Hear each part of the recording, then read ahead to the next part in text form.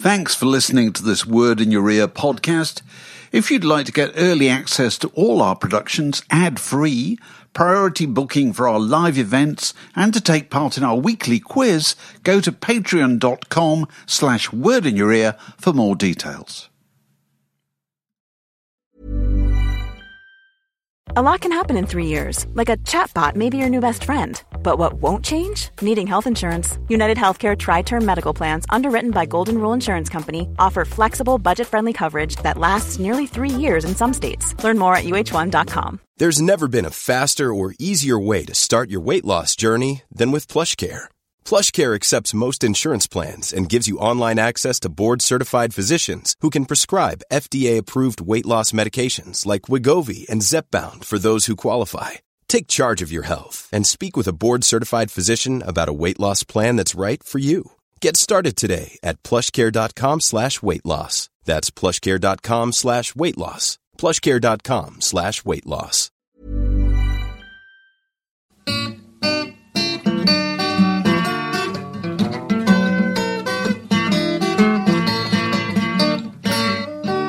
You're listening to a podcast from The Word. Okay, I will actually. Go on. Can I start? I'm going to start from a little bit. I was just reading it on the tube. I'm going to read a bit. I'll read it to you.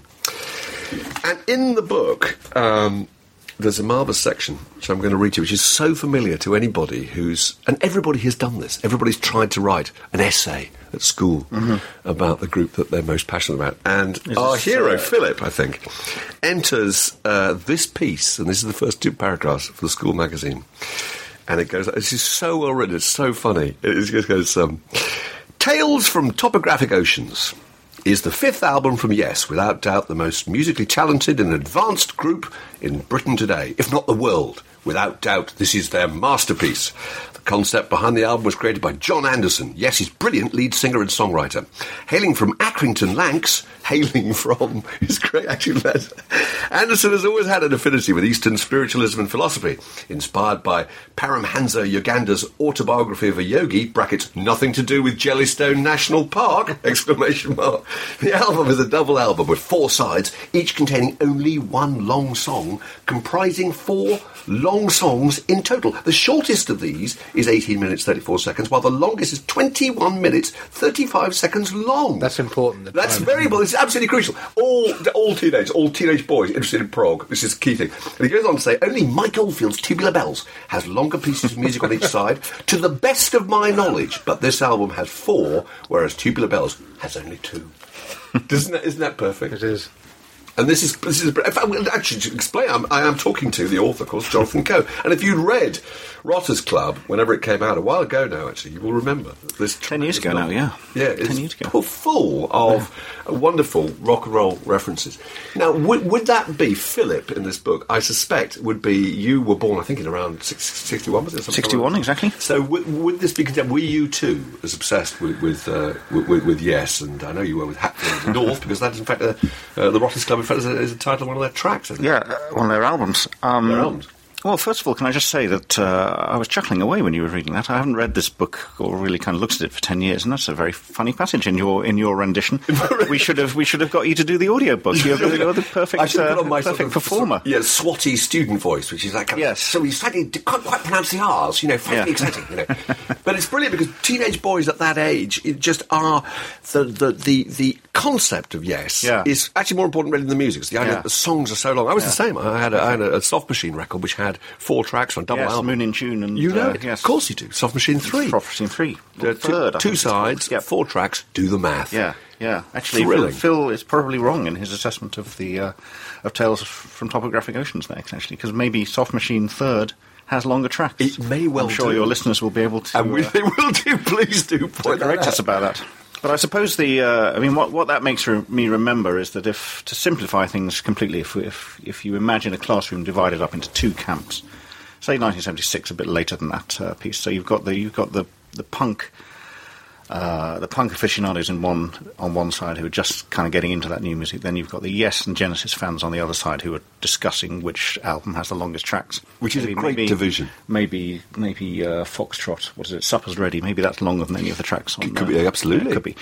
Okay, so I'm the boy kind of standing in the corner, kind of wishing a plague on both your houses and thinking that actually he's superior to both of them because I'm into kind of Henry Cow, who are more musically complex even than Yes, and more kind of radical politically than Punk. So I feel that I'm the kind of... That's a brilliant position to take up, of course. Well, it's very lonely slightly superior. Very lonely. I was going to say, was anyone else in your gang?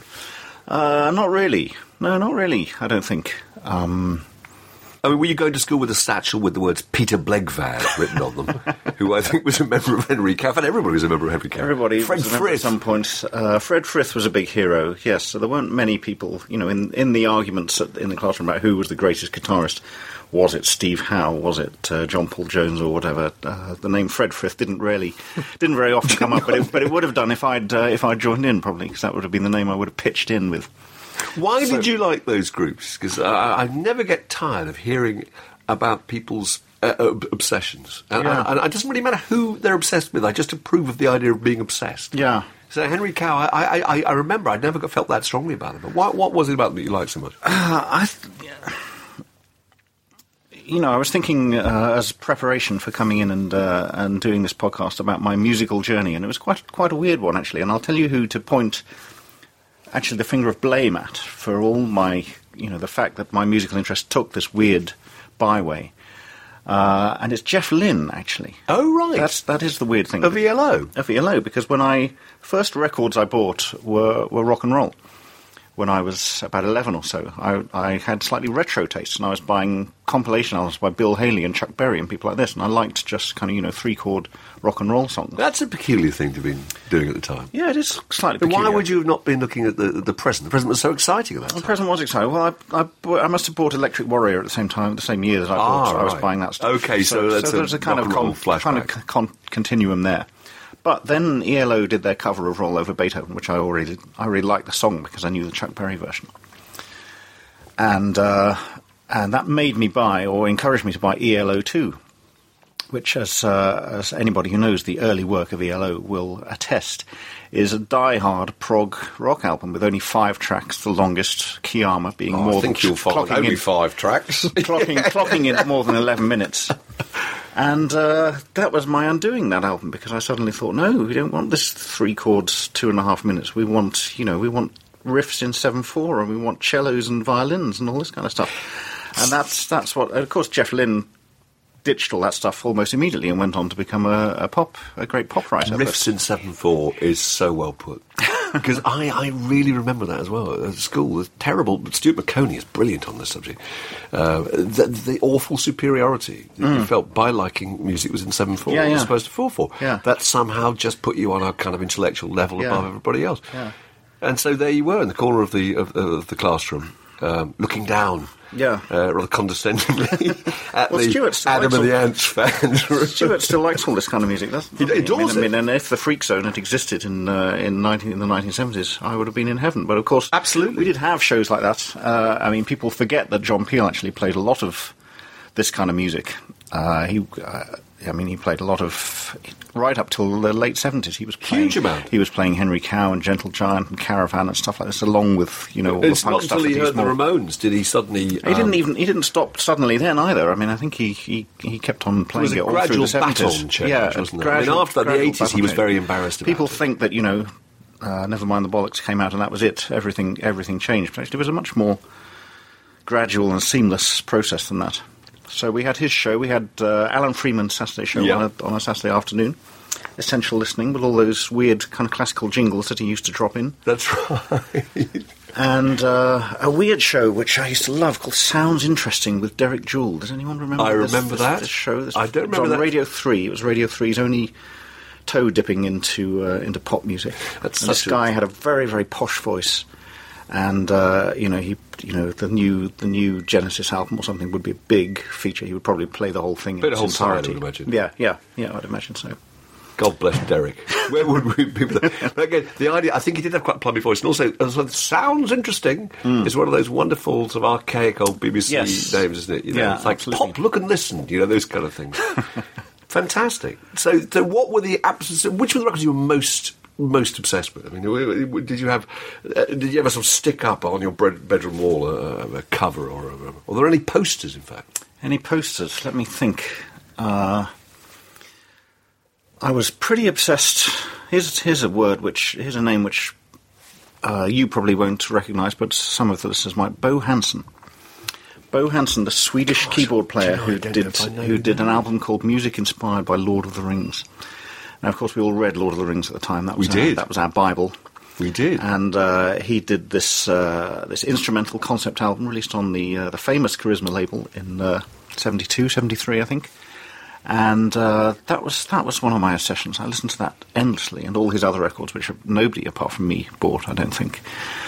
And poor old Bo died last year. I found not a single obituary in the national papers, which I think was a bit... Not a single flag at half-mast. No, apart from the Coe household. Yes. Yeah, where we all wore black. I noticed that we all wore exactly. I noticed there's a kind of keyboard pattern emerging to your appreciation of rock music. It's mostly, and you are a keyboard player yourself. I am a keyboard player, but guitar was my first instrument, as it has to be, I suppose. Everyone starts by getting their first electric guitar or something around about the age of 10 or 11, I think I was, when I got mine.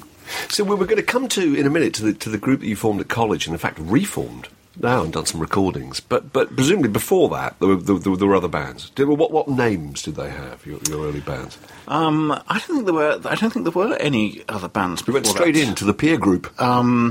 Because of this lonely position I found myself in at school, which I described to you. I mean, there is a scene in the Ross's solo artist. There is a scene in the Ross's Club, a rather tragi-comic scene, where Benjamin and Philip form their kind of progressive concept album band, and the drummer and the bass player rebel in mid-rehearsal and kind of kick the instruments over and turn into a punk band kind of in mid-song, basically. Brilliant. And that is almost... the speed at which things can happen in documentaries. Yes. Brilliant, yes. That's almost a kind of flight of fantasy on my part, because I never even got as far as forming that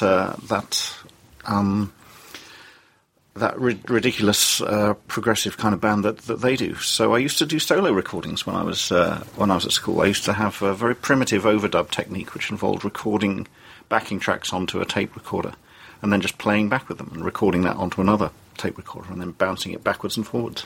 And each time you recorded it, the quality would depreciate. Yeah, more and more hiss. Just hiss. Yes, it's basically just hiss. It makes it sound like somebody behind a distant rubber mattress underwater. Yes, that's right. How very devoted. So everyone else has got their best, but you're on your own, overdubbing. Yeah, I think hugely complicated. Probably 7/4 keyboard parts. I think I saw myself as Mike Oldfield at that point. Yes, I was probably doing kind of Tubular Bells 2, 3, and 4 in my head. That's probably what that was about. Absolutely. Yeah. And the terrifying thing about Mark Oldfield, of course, at the time was he was only 17 or something. Is that right? Yeah, I mean, I think he's, I remember buying the records and I think he was only just a tiny bit older than me. It's appallingly prodigious talent, But the peer group is the group that you formed, I think, when you were at Cambridge, were you at Trinity College, Cambridge? It was after I left Cambridge, actually. It was when I was a postgrad at Warwick University. Oh, right. Yeah. Which, Fraser and I were discussing this yesterday, actually a very good name for a band, the peer group. I think so, yeah. There was lots of bands called the Elastic Band, weren't there, and the Tea Set, and whatever kind of facetious send-up. Well, I think my memory But the peer group is actually quite a good name, I think. My memory is that the Monochrome Set was the inspiration for the band name, because we liked the idea that, the second word in the band name could mean group or band or something like that. Yes. The Monochrome Set, which I always thought was a very clever, very clever name. And they just reformed, I noticed, 2011. So God bless them. Leicester Square on guitar, of course. Bid on lead vocals. I think on vocals. Songwriting. Yep. Andy Warren was a member at one stage. Yep. I think went on to be in the Ants. Yep. Fraser, stop us at any point. Oh no, you carry on. Leicester Square again. Leicester Square, underrated name for a pop. That's a fantastic name, actually. Superb name. Yeah. The Monochrome Set, Fraser, I think one must remind ourselves, had a song, like the Monkees had a song, Hey, Hey with the Monkees, and the Soft Boys had Give It to the Soft Boys. They had a song called The Monochrome Set, which was their opening track, in which two members of the group simply sang the backing vocal on the word the. So Bid would go Monochrome Set, and the others would go the, didn't they? Do you remember? It was I used to think it was absolutely. Maybe you and I were at the same Monochrome Set concert. It's quite possible. I never saw them live, so I don't think so. But but I wish I had. Oh, they I were had. terrific. Yeah. Terrific. Yeah. But you followed it. So the group was, I think, apart from a Smiths song you once told me, I think there was a... Which Smiths song did you cover? We covered This Charming Man. Rather winsome lyrical sort of version. Very difficult song to play. Yeah, a lot of chord changes, very Enormously quick. difficult. Yeah, and a very difficult guitar part, which luckily I wasn't having to handle. But No. yeah, in fact, I don't know if there are. At what point in the set was that? Was that the final? So we'll leave you with this one, the final big dance number. I don't remember now. I don't think it was our final number, but we started. I tried to start it as a prog band, really, I suppose, because we mainly did instrumentals, and we did. Our keynote song was in 7/4 and lasted 9 minutes. So even the concept of a keynote song is exciting. What was it called? Now, see, that's another good indication of what music sounds like. It's just hearing the titles. Can you remember the titles of any of these songs? The long song in 7/4 was called Juliet and the China Men. Excellent. Excellent. But I our like that. titles weren't very proggy. We had a song. We had a track called "I Would If I Could, But I Can't." I remember, which is, I think, is a distant memory of some joke we used to tell in the playground, where the punchline was "I would if I could, but I can't." Yes. But I don't remember that. But anyway, the other members of the band, rather in the way that happens in the Rotters Club, although over a period of months rather than minutes, they rebelled against this nonsense, and we started having more and more vocals and shorter songs, and the other members of the band started writing more, and we turned into a song outfit rather than an instrumental outfit. And you wrote the music and words, or just the music? Just the music. I can't. Why didn't you write the words? Because we'll get on to the Reform group in a moment. I notice you don't write the words in the Reform group. You would think that the one group member, the man who's written 9 novels, would probably be the man who should be pulling out the goose quill. Well, not really, stroking his because chin. 9 novels, some of which clock in at about 500 pages. So that's how long it takes me to say what I want to say, really. And if you've only got 3.5 minutes and 2 verses and a chorus, then I'm a bit stumped, actually. Oh, right. I find Brevity, it very hard. Brevity and is not focus and is not compression, not my thing. Not my thing. I have written lyrics. I've got a very good friend who's a wonderful singer-songwriter, Louis Philippe, who used to record for the L label You've back in the 80s. recorded with him, actually, haven't you, I think? I did an album with him of readings from my books with his music in the background. That came out on a French label in the early 2000s, called 9th and 13th. And I've written some lyrics for some of his songs. And I've written some lyrics for Richard Sinclair, who used to sing with Caravan. Yes, absolutely. But it doesn't come easily to me at all, and I don't think any of these lyrics were particularly successful. So But you think that prog, if it was a prog group, which it obviously was, Yeah. prog would be the easiest of lyrics to write if brevity didn't suit you. Yeah, but because prog lyrics are almost universally terrible, aren't they? I mean, that's a good subject. Now, that is a good subject. We had this discussion only the other day in the Word Office. Oh, the banter. Talking about the record Fragile by Yes. Mm-hmm. And is it the track Roundabout? I think it is. Do you remember? And whether or not John Anderson could only write about nebulous concepts like clouds and golden dogs. Good question. Did any of those prog bands ever write about feelings? In fact, is there a prog love song? There aren't many. I don't think there are. I think they're mostly just really woolly sense impressions of a fabulous utopia that you would enter to escape the drudgery of normal life. Yeah. A lot of John Anderson's were about love, but as a big kind of universal concept, I guess, weren't they? Rather It than was individual relationships. precisely that it was about the overall concept of love. Not I broke up with Rosie on Tuesday in the pub, No, and I'm it's, heartbroken. if we loved each other, we could heal the world. And We could visit heal other the planets. world and ourselves and live on a cloud. Yeah. Probably, and be served drinks by a unicorn. And what's wrong with that? And nothing's wrong with that. I'm not knocking it. Sounds terrific, actually. Is this why it's such a male genre? Do you think that there are not many female prog fans? Well, Is this the same reason that mainly it's men who read kind of fantasy novels and this kind of thing. I think so. There's a very good piece, actually, which I shall plug now, actually, in the current edition of The Word. It is in the new edition, isn't it? Sarah Dempster's pieces. Yes. Sarah Dempster is an absolute prog obsessive. I know, she did an interview with me about my books for you, I think, a couple of years ago, and I was delighted to find that she... of course it was. Absolutely. She knows all this stuff backwards. I was really impressed, and she liked, of many aspects of prog, she liked the pretension. She found that intensely attractive. I think she thought that the kind of prosaic world of blokes with leather jackets, stubble, pints of beer, it just wasn't very romantic, and she just loved this idea of this sort of... The whole thing is just a great sort of meringue of ridiculousness that you could just dive into.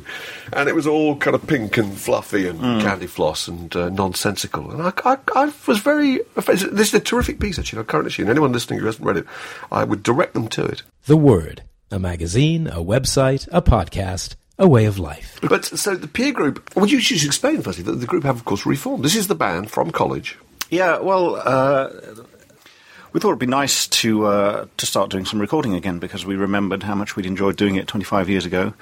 And, of course, technology now has changed completely. We're all scattered in different parts of the country, so we can't kind of reform and play together or anything like that. But you can bounce tracks backwards and forwards via email. So this is a band that's reformed. It's a virtual band. It's a virtual band. That's great. And of course you can just stick stuff online and do things that way. So it just seemed the right moment to kind of do it again. Really, you don't have the equipment to play simultaneously, do you? I assume.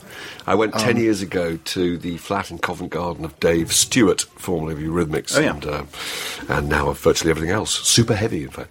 And he demonstrated to me a keyboard that he pulled out and a load of screens, and he was playing live with a musician in South America, in North America, and somebody in Sweden. There was a 4-piece group playing, but it wasn't quite extraordinary. It was extraordinary, but it wasn't entirely satisfying because it wasn't quite synced. Yeah, actually, it's bad enough. Actually, there's 4 people in a room and they're not quite on the beat. But when one of them is actually in Florida or whatever it was, but I think he loved the idea of it possibly more than the actual sonic outcome. Yeah. But you say you guys are just sending files back and forward and yeah, that's more or less what we're doing.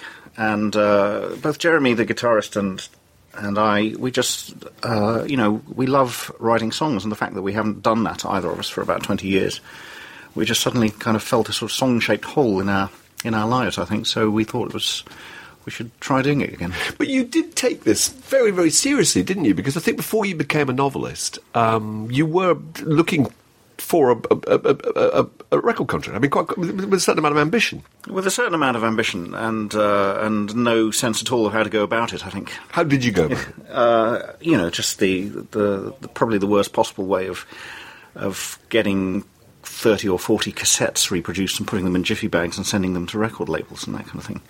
So where they would be used as, door. Yes, exactly. Exactly. Yeah. I mean, exactly the same way I got published as a novelist, actually. But I was one of the very few cases, I guess, where I actually got lucky in that case, and my manuscript landed on the doorstep of someone who actually read manuscripts that landed on her doorstep. So that was Anna Haycraft, also known as Alice Thomas Ellis, who was the fiction editor of Duckworth at the time.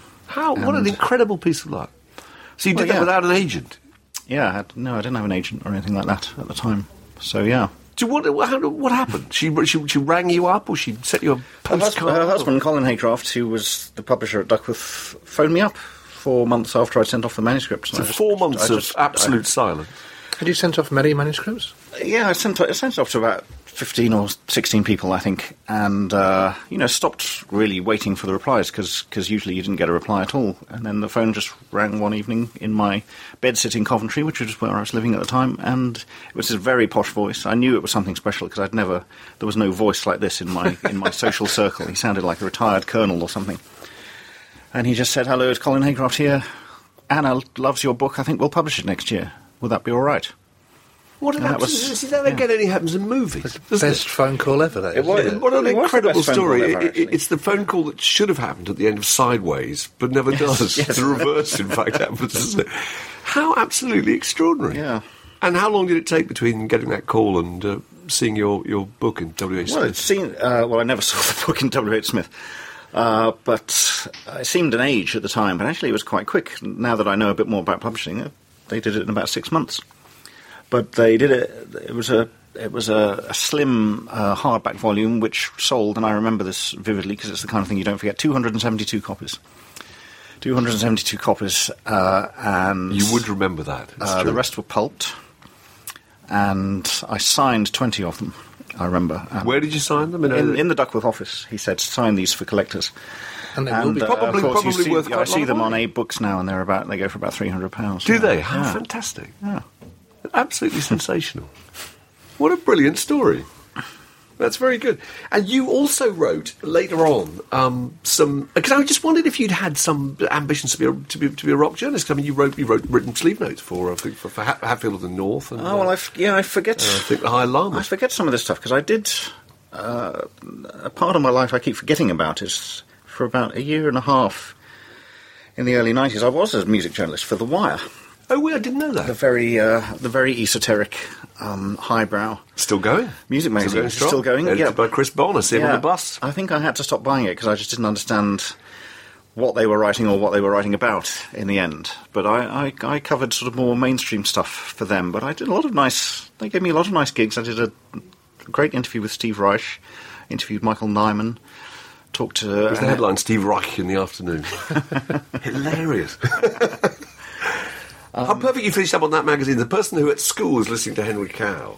Yes. His destiny, if he was going to go anywhere, would be The Wire. To write for The Wire, yeah. Tragically, I don't think during my tenure there that members of Henry Cow made any recordings or played many gigs, so I never got the chance to Who were your big interviews? Who do you remember interviewing? Steve Reich, Michael Nyman, those were the two ones I mainly remember. A wonderful singer who I still really rate. Not many people have heard of her, called Annette Peacock. Do you know Annette Peacock? I do. Who made an album in the 70s called I'm the One, which was a big influence on David Bowie, actually. In fact, I think he even covered the track. And that was really nice, spending an afternoon with her. So I did do the music journalist thing. I think I wrote about the Canterbury scene for The Guardian a couple of times as well, I think, that sort of stuff. As in the kind of the whole, this would be Caravan. The whole Caravan, Soft Machine. and all Soft Machine sort of thing. Yep. And Pink Floyd, I suppose, part of that too. Yeah, very, very tangentially. Is that the word? Tangentially. Tangentially. Yes. Could be. Could be. Might be. Kevin Ayers, was he mentioned in your piece? I'm sure he was. Yeah. I'm sure he was. Yeah. What's the fascination with that particular period? I think there's something about that music which I realise now, in retrospect, you also find in my novels, or I try to put in my novels, which is basically the music is, unlike most progressive music or avant-garde music, it's actually quite accessible and very tuneful. And it has a humorous edge to it. It has a kind of ironic edge to it. But there are kind of quirky, experimental things happening around the edges. And that's kind of what I try to do in my novels. That you know, I want to reach a mainstream audience. I want to invite the reader in. I don't want to make the books difficult or inaccessible. But then once I've got them, then I like to kind of throw the odd curveball, like the fact that the Rotters Club, for instance, which for most of the book is a kind of easy nostalgia trip down the 1970s, ends with a 33-page sentence, which you know maybe James Joyce would have been proud of. Yeah, and maybe you know people wouldn't take that kind of thing on board if they hadn't been kind of let in a bit more gently by all the jokes and that sort of stuff. So I do think there's a kind of crossover between what I'm trying to do in fiction and what a band like Hatfield and the North were trying to do in No, in I music. totally understand that. Yeah. And I think that your use of musical references is just, I think you were one of the first to really do that, actually. It's now become quite a standard procedure, in the same way as movies will soundtrack, or they will code a certain year by using a particular track that was a hit that year. It's a kind of shorthand for 1985 or whatever. Well, the Rotters Club came out in 2001, and High Fidelity is the first, really. That came out in 96 or 97, I think. Yeah. So Nick definitely got there before me on that front. But But I was certainly probably the first person to use references to Henry Cow as a means of describing my character's emotional life or lack of it. Well, members of Henry Cow, and we indeed know one, Peter Blegvad. We saw him play the other night. Yeah, what an extraordinary evening absolutely that was. Fantastic. Incredible. Describe Blegvad's performance. It was a wonderful show. Well, it was Peter's birthday. It was Peter Blegvad's 60th birthday party stroke concert, and at one point up on stage playing his songs, we had Chris Cutler and John Greaves of the Henry Cow rhythm section, and then we had Peter playing guitar and singing. We had Karen Mantler, Carla Bley's daughter, on keyboards. Superb, yeah. And we had John Paul Jones just kind of vamping on mandolin. I never thought I would see those 5 people on stage together. It was just wonderful. Tremendous. Yeah. And really nice to see musicians now sitting down and looking at music stands. Yes. Reading, well, not actually charts, but clearly kind of chord patterns. Yes. I think the club were actually reading music. They probably were, yeah. Now, there's not enough of that. Yes, I think. we not enough at all. Now, your event, which we must rigorously plug, because on Friday, October the 7th, I think it is, at King's Place, you are part of a performance called Say Hi to the Rivers and Mountains. Yes. Now, tell us about that, because that's I think you've worked with Sean O'Hagan before, who was in Micro Disney and I think High Llamas. Yep. God, he was on the old Whistle Test, were they? Micro Disney, I think they were. Yes. Quite possibly. Lovely fellow, Quite isn't he? lovely fellow. Really. Now, what's your association with him? You've done quite a lot of stuff with him. I have done quite a lot with Sean. This is a weekend-long festival called Notes and Letters, which is devoted to collaborations between writers and musicians. We have Will Self giving a lecture on symphonic form and literary form. We have Peter Maxwell Davis, I believe, giving a lecture. And kicking the whole thing off on the Friday evening, Friday, October the 7th, we have the High Llamas in concert with some words by me. And what we're doing is a performance piece that we've written together called Say Hi to the Rivers and the Mountains. Well, what you basically get is an hour-long High Llamas set, which I've chosen and programmed. We have 11 songs performed in sequence. Some of them songs, some of them instrumentals. And in and around this, I've written what I would suppose you call a play. It's certainly a dialogue for 3 actors. All the dialogue is synced to the music, so the actors have to kind of speak in time to what the musicians are playing and listen to the musicians. It is. I smell rehearsals. It's quite rehearsal intensive. We have Henry Goodman playing the lead part in the play, and I hope he knows what he's let himself in for, because it is quite unlike what actors have to find themselves doing most of the time. But we've done it. Yeah. We've performed it 4 or 5 times before, and it is a unique entertainment, I think. I think of it as 2 hours entertainment, because you get an hour-long play by me and an hour-long set by the High Llamas. They just happen to be performed simultaneously. Fantastic. Did you do this at Latitude once? Or we did it at Latitude. we did it at Latitude 2 years ago. 2 years ago, that's right. Yep. Yeah. Which was great fun, actually. It was such a good festival. And it's the perfect venue for this kind of thing, because you get such an interesting audience at Latitude. Any author will tell you if you do a reading or a literary event at Latitude, it's just great, because you get open-minded. Fantastically open-minded. 400 or 500 people all in a tent, and it's really so much more fun than doing a bog-standard literary festival. So you're, I can almost say, an evangelist for this kind of thing, and there isn't much of it. These combinations of words and music. It's very unusual. Why do you feel so strongly that you'd like to get involved with this? I think it goes back again to my weird personal obsessions in the 1970s, which in those days, among other things, were with film music. Cast your mind back to the 1970s. I'm a Billy Wilder obsessive, and I've started to want to possess all his films. Of course, there's no videotapes yet, so I record them off the television onto audio cassettes. And then I lie awake in bed at night. So you've got a terrible version of Some Like It Hot or something on a... It's a very good version, because it's done on a line. It's done with a cable. It's not, I'm not holding a mic in front of the TV. Yeah. So I have a perfect kind of audio recording of it. So what I'm listening to entirely and focusing on is the way that the voices interweave with and intermingle with the soundtrack music. So I become very interested in what certain kinds of music, certain chords even do, when you put them behind certain bits of dialogue and this sort of thing. How fascinating! And I think that's... But they weren't synced, were they? Billy Wilder uses atmosphere music, doesn't he? Actually, there are songs. Sometimes if you listen closely to how it's used in Some Like It Hot, for instance, there is almost a kind of dialogue going on between the soundtrack music and the actual dialogue, I think. How extraordinary. You must have listened to that many times. You clearly did. Yeah. And, the way that sometimes different characters' themes recur in kind of ironic forms on the soundtrack, and depending on who is speaking at that time, it makes a when you listen to it closely, undistracted by the images, it makes a vast difference to how you hear the dialogue. That's fascinating, and also it is a kind of dare one say, a kind of subconscious engineering, isn't it? Yes, you're not aware absolutely. of it. See, I'm not aware. Yeah. I will go back to that film, which I absolutely adore, and watch that again with that in mind. When you do become aware of it, as I'm a bit too self-conscious about it now, and actually when I listen to the way music is used in the cinema these days, first of all, 90% of it is terrible music, and I don't like it on that level, but also it's begun to seem quite strange, actually. There's a strange convention that we all accept, that we're kind of watching a movie and people are in a room talking to each other, and suddenly, there's an orchestra playing, and we kind of accept that because we're conditioned to. But when you become aware of it, it's kind of weird, and it can...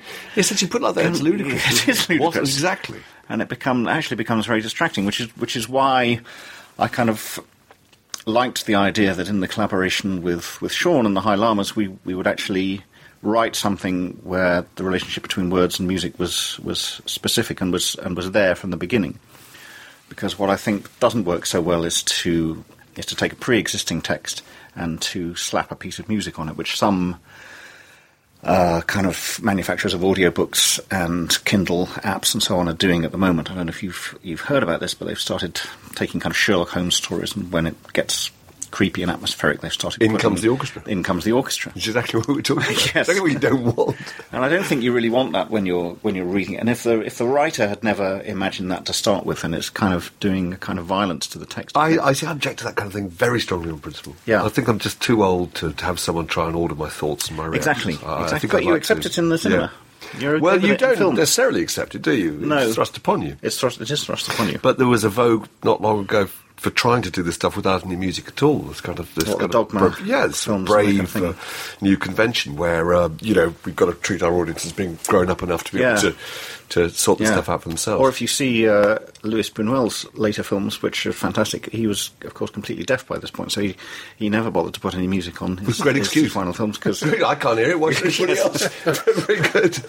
Well, look, Jonathan, that's fantastic. This show, let's plug this again, and we will plug this vigorously on the website too. Yeah. On Friday, October the 7th, at King's Place, which I can't remember what King's Place is now, actually. I've just been down the there road from just here. right near here, isn't Just it? back at Beneath the King's Cross Guardian Station. building. It's Yes. the Guardian Building, of course Yeah. it is, Yeah. absolutely. And that's you and various others and Sean O'Hagan. And we must play, sorry I completely forgot to play, we must play the peer group. Now, just briefly, you sent me an email yesterday saying that you were responsible, I think, for the music on tracks 1 and tracks 4. Track 1, I think, is called Life is the Kingdom, would that be Is right? It the Kingdom, it's called. Is Yep. It the Kingdom, sorry. And the other one's called, I think, track was Cup and Lip. Yep. Now, you can introduce, the easiest way you will introduce those. I listened to them this morning, but there is, I have to say, an almost loungish jazz feel to them, which I was interested by. Was that the group? That's what you sounded like back at college. We haven't talked about my love of lounge music, which is something completely But we're about to different. hear what is. I mean, I heard that and immediately thought, please, somebody send 2 mackerel patés and a Caesar salad to table 27. But it was quite lounge. Now, tell me Yeah. about your interest in that. Which track are we going to... Well, you choose the track. It's up to you. You can trade 1 or 3 or 4 because you're the composers of both. Yeah. Which would you like to introduce? Well, let's hear the first track, which is called "Is It the Kingdom," which I think has a slightly early Steely Dan feel to it. Actually, I think it's quite piano heavy, and I think that's the kind of feel we're going for on this. But maybe you didn't pick that up at all. No, I think I did. Steely Dan had a tremendously lounge thing, but only more later on, I think. Yeah. If you stuck with them as I did up until their the reunion record, and also Donald Fagen's sensational solo albums, Night Fly. These are great records. Yeah. Yep. But I think we're going to do a proper Radio 2 thing here, Fraser. We're going to thank Jonathan Coe very much for being on this podcast, and thank everyone for listening. Replug the date on October the 7th, and we're going to leave you now, listeners, with the peer group and a little bit of... which track was it again? It's called Is It the Kingdom? It's a song our drummer, Ralph, has written, inspired by the death of his father. And his thoughts, his rather elegiac thoughts, I think, about the kind of country that he thought he was building in the kind of post-war consensus years and what that turned into post-1979.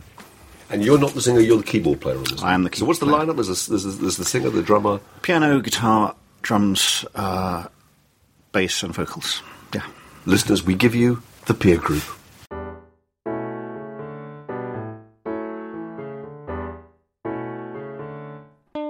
Slip away now into the old woodland. Slip away now into the dark. And who is gonna walk beside you? And who will take your hand? I can see that this is England, but is it the kingdom? Is it the kingdom? I can see that this is England, but is it the kingdom? Is it the kingdom?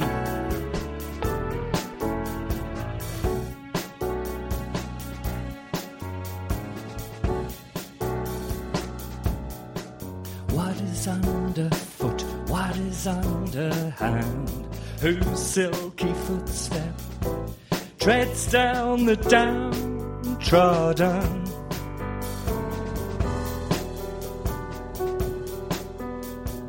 Is what we're doing what should be done? Is what we're doing what should be done?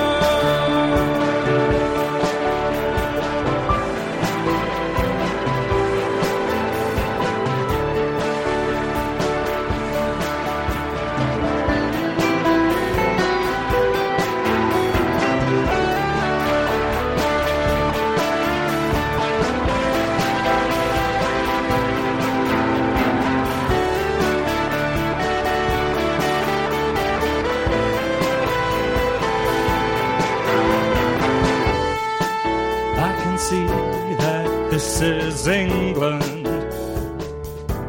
but is it the kingdom? Is it the kingdom? I can see that this is England, but is it the kingdom?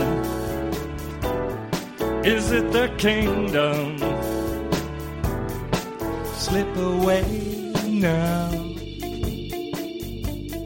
Who should I ask? Slip away now. Who should I ask to walk beside you? Walk beside you. And who will take your hand?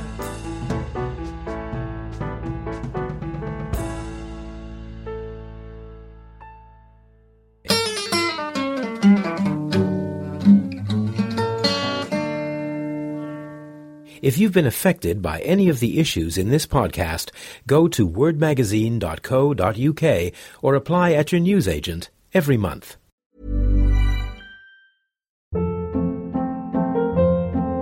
Hold up. What was that? Boring. No flavor. That was as bad as those leftovers you ate all week. Keke Palmer here, and it's time to say hello to something fresh and guilt-free. Hello Fresh. Jazz up dinner with pecan-crusted chicken or garlic butter shrimp scampi. Now that's music to my mouth. Hello Fresh. Let's get this dinner party started. Discover all the delicious possibilities at HelloFresh.com.